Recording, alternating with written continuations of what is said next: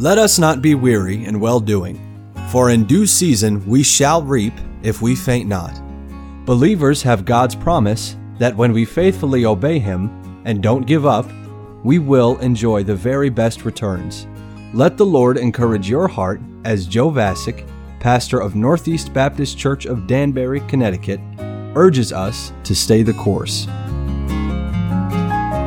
I'm going to request your patience today. This program is not about me, but I'd like to begin by telling you a personal story that will help me testify of the impact of an important Bible truth. There were 3 weeks during my teenage years that would drastically define my life.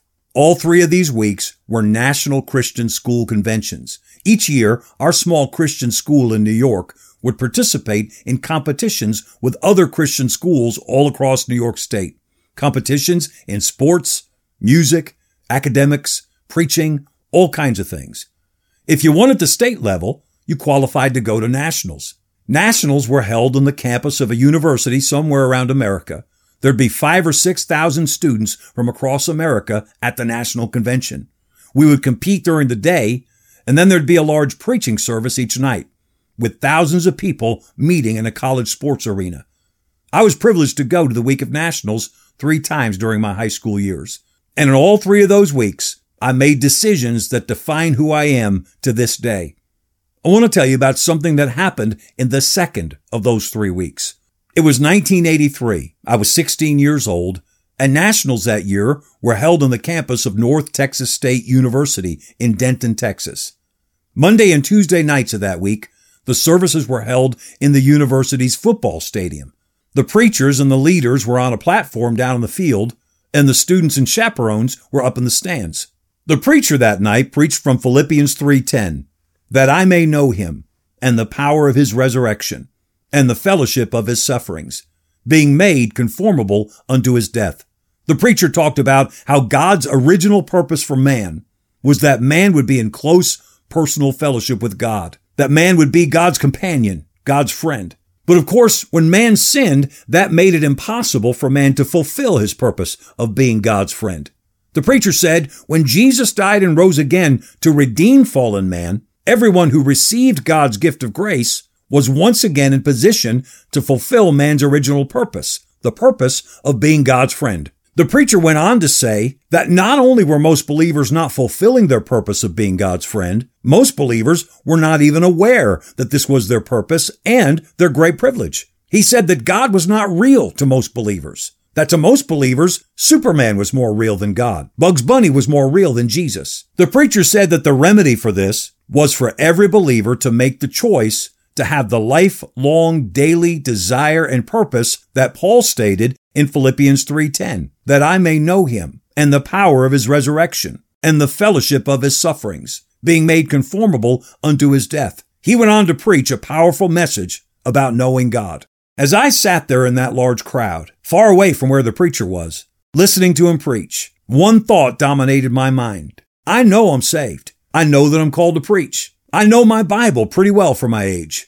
But the idea of knowing God, I've never thought about that before. How can you know a God that you can't see, can't hear, can't touch? I couldn't figure it out, but I knew that with all of my heart, I wanted it. I knew that if it was possible for a human being to know God, that there was nothing else in this world that I wanted more than to know Him.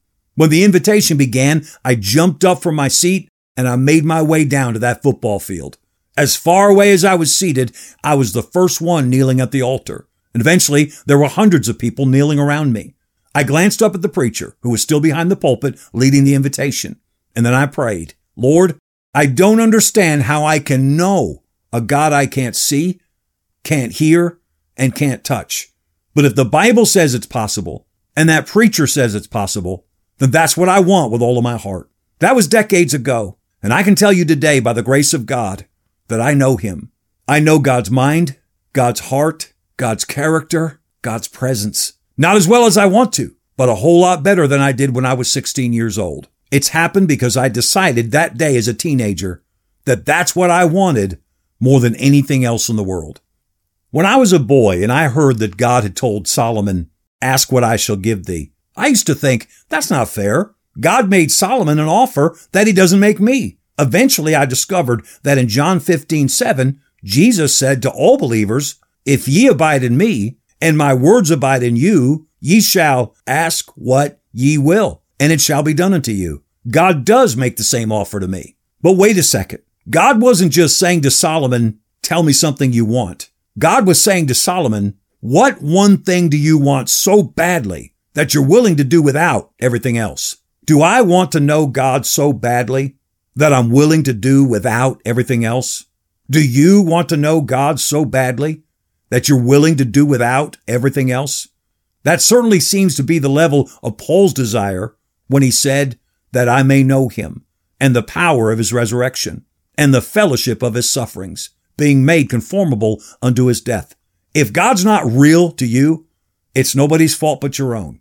God wants to be real to you. He wants you to know him. He wants you to know his person, his heart, his character, his presence, how he leads, how he speaks to your heart. He wants to have a personal daily walk with you. He wants you to be his companion, his friend. Christian, God has great things prepared for you. Stay the course. We pray that today's program was a blessing to you. If you have any questions or comments, we'd love to hear from you. You can email us at staythecourse@nbcdanbury.org. God bless you. So dear Christians, stay